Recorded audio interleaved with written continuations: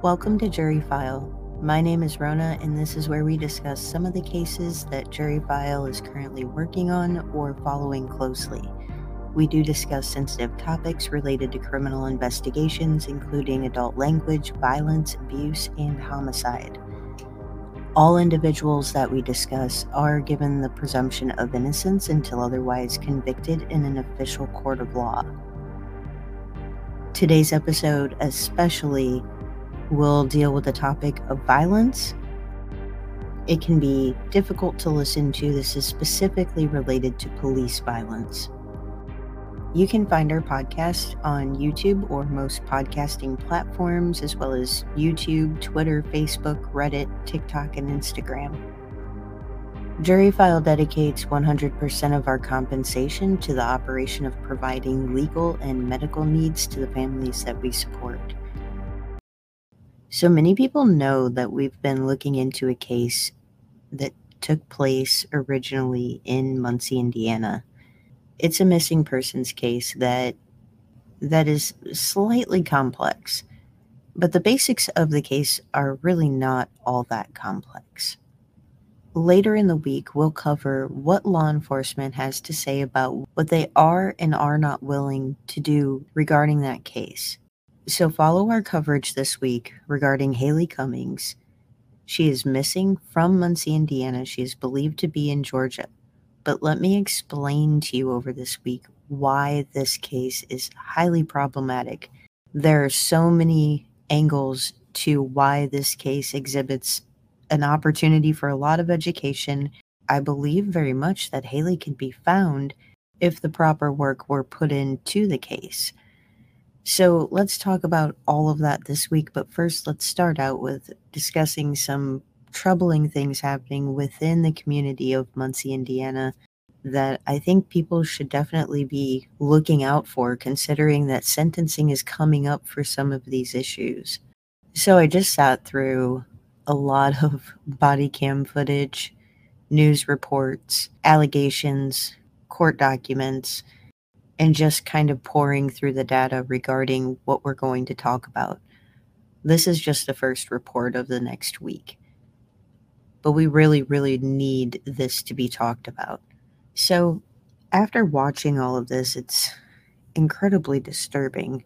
It seems like it just gets more disturbing as you go down the rabbit hole. So let's go ahead and get into it. This issue did not get enough attention the first time around. So let's try to take a crack at it again. Multiple Muncie, Indiana police officers are facing multiple counts, including obstruction of justice, filing false reports, abuse of individuals they were arresting, including allegations of abuse against a juvenile. In 2019, more reports and allegations began to surface within the community. Reports regarding the abusive incidents were allegedly falsified by arresting officers.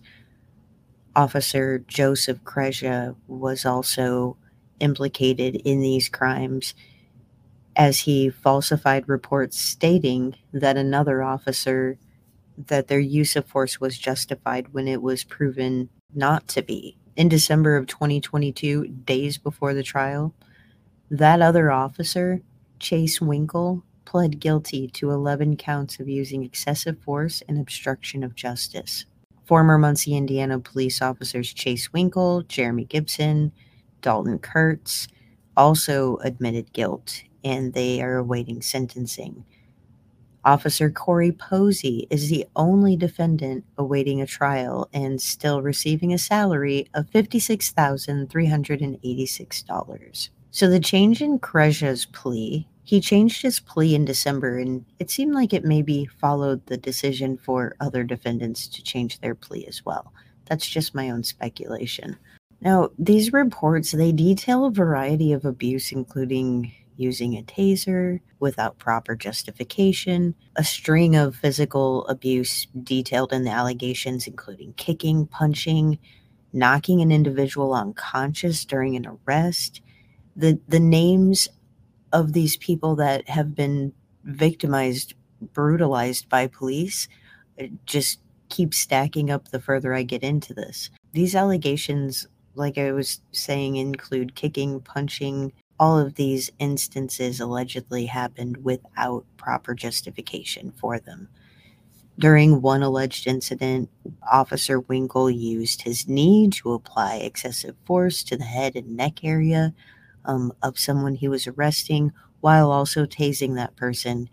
Once the person was apprehended, the assault from the police officer continued, from Officer Winkle.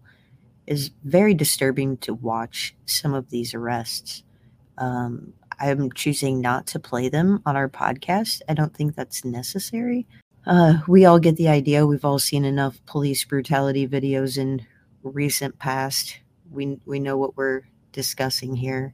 We all get traumatized on a daily basis just by being alive in this society. So, try not to dwell too much on the more graphic content that's out there. So based on the sentencing guidelines, Officer Winkle faces up to 20 years.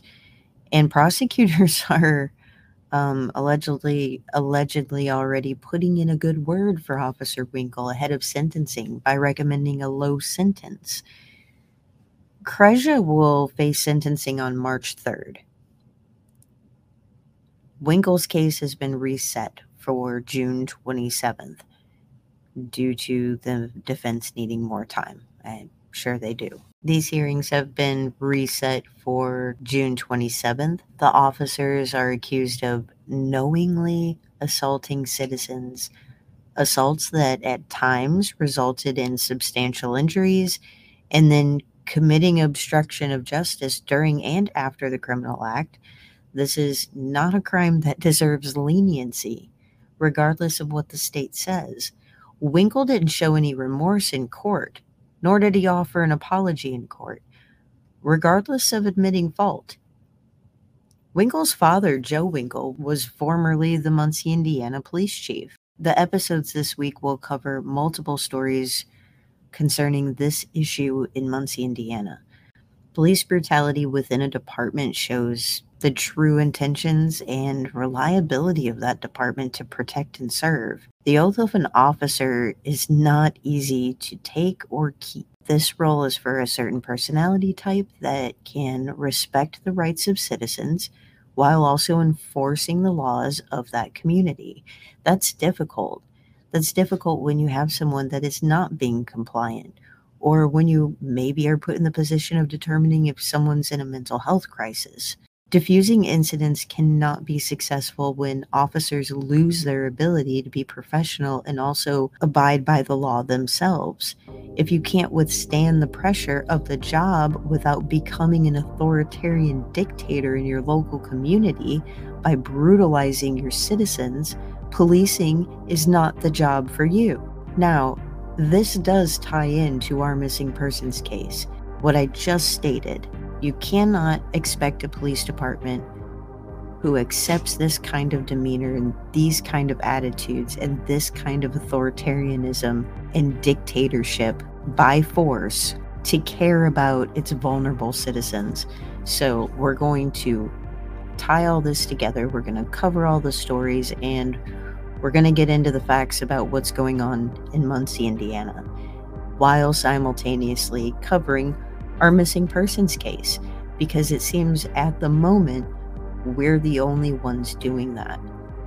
We've been told directly that they are not working this case, and we're going to explain to you why we don't understand how that makes any sense.